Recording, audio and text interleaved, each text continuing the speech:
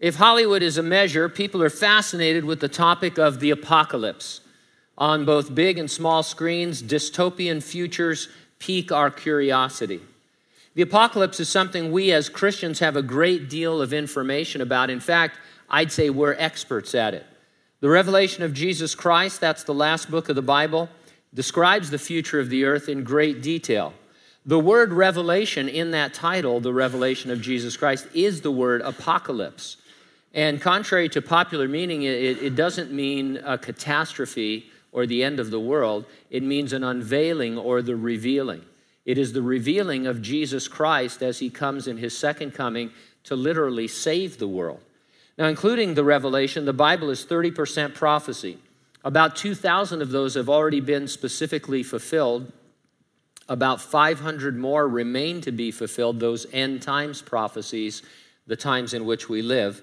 And since they tell us what the future holds, we would expect things in the world to be trending towards the fulfillment of those prophecies. I'm not saying that what we talk about here is the fulfillment, but when you read your Bible, you think, if this is what's going to happen, we should see trends in that direction.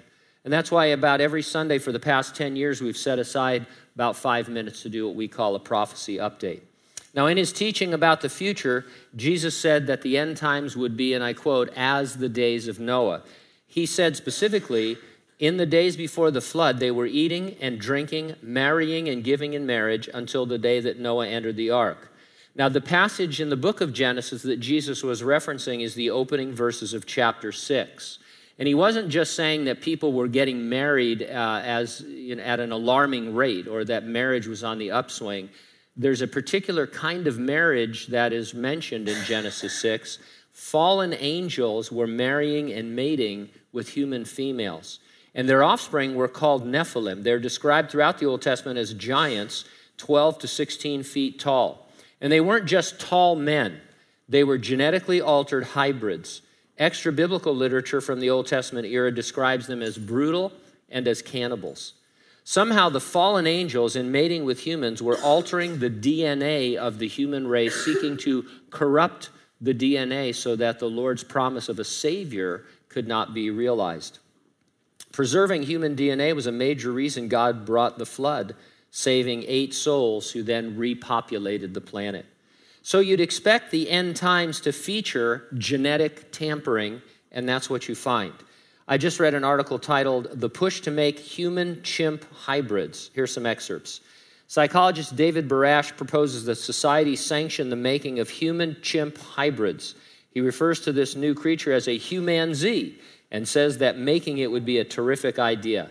Barash recognizes some of the scientific challenges to making a humanzee, but claims that it is by no means impossible or even unlikely that a hybrid or a chimera combining a human being and a chimp could be produced in a laboratory. After all, human and chimp share, by most estimates, roughly 99% of nuclear DNA. While a humanzee is still speculation, chimeras are not. A 2016 Time magazine article stated the following: nearly a year ago, the National Institutes of Health decided to stop funding research in a promising area of stem cell science.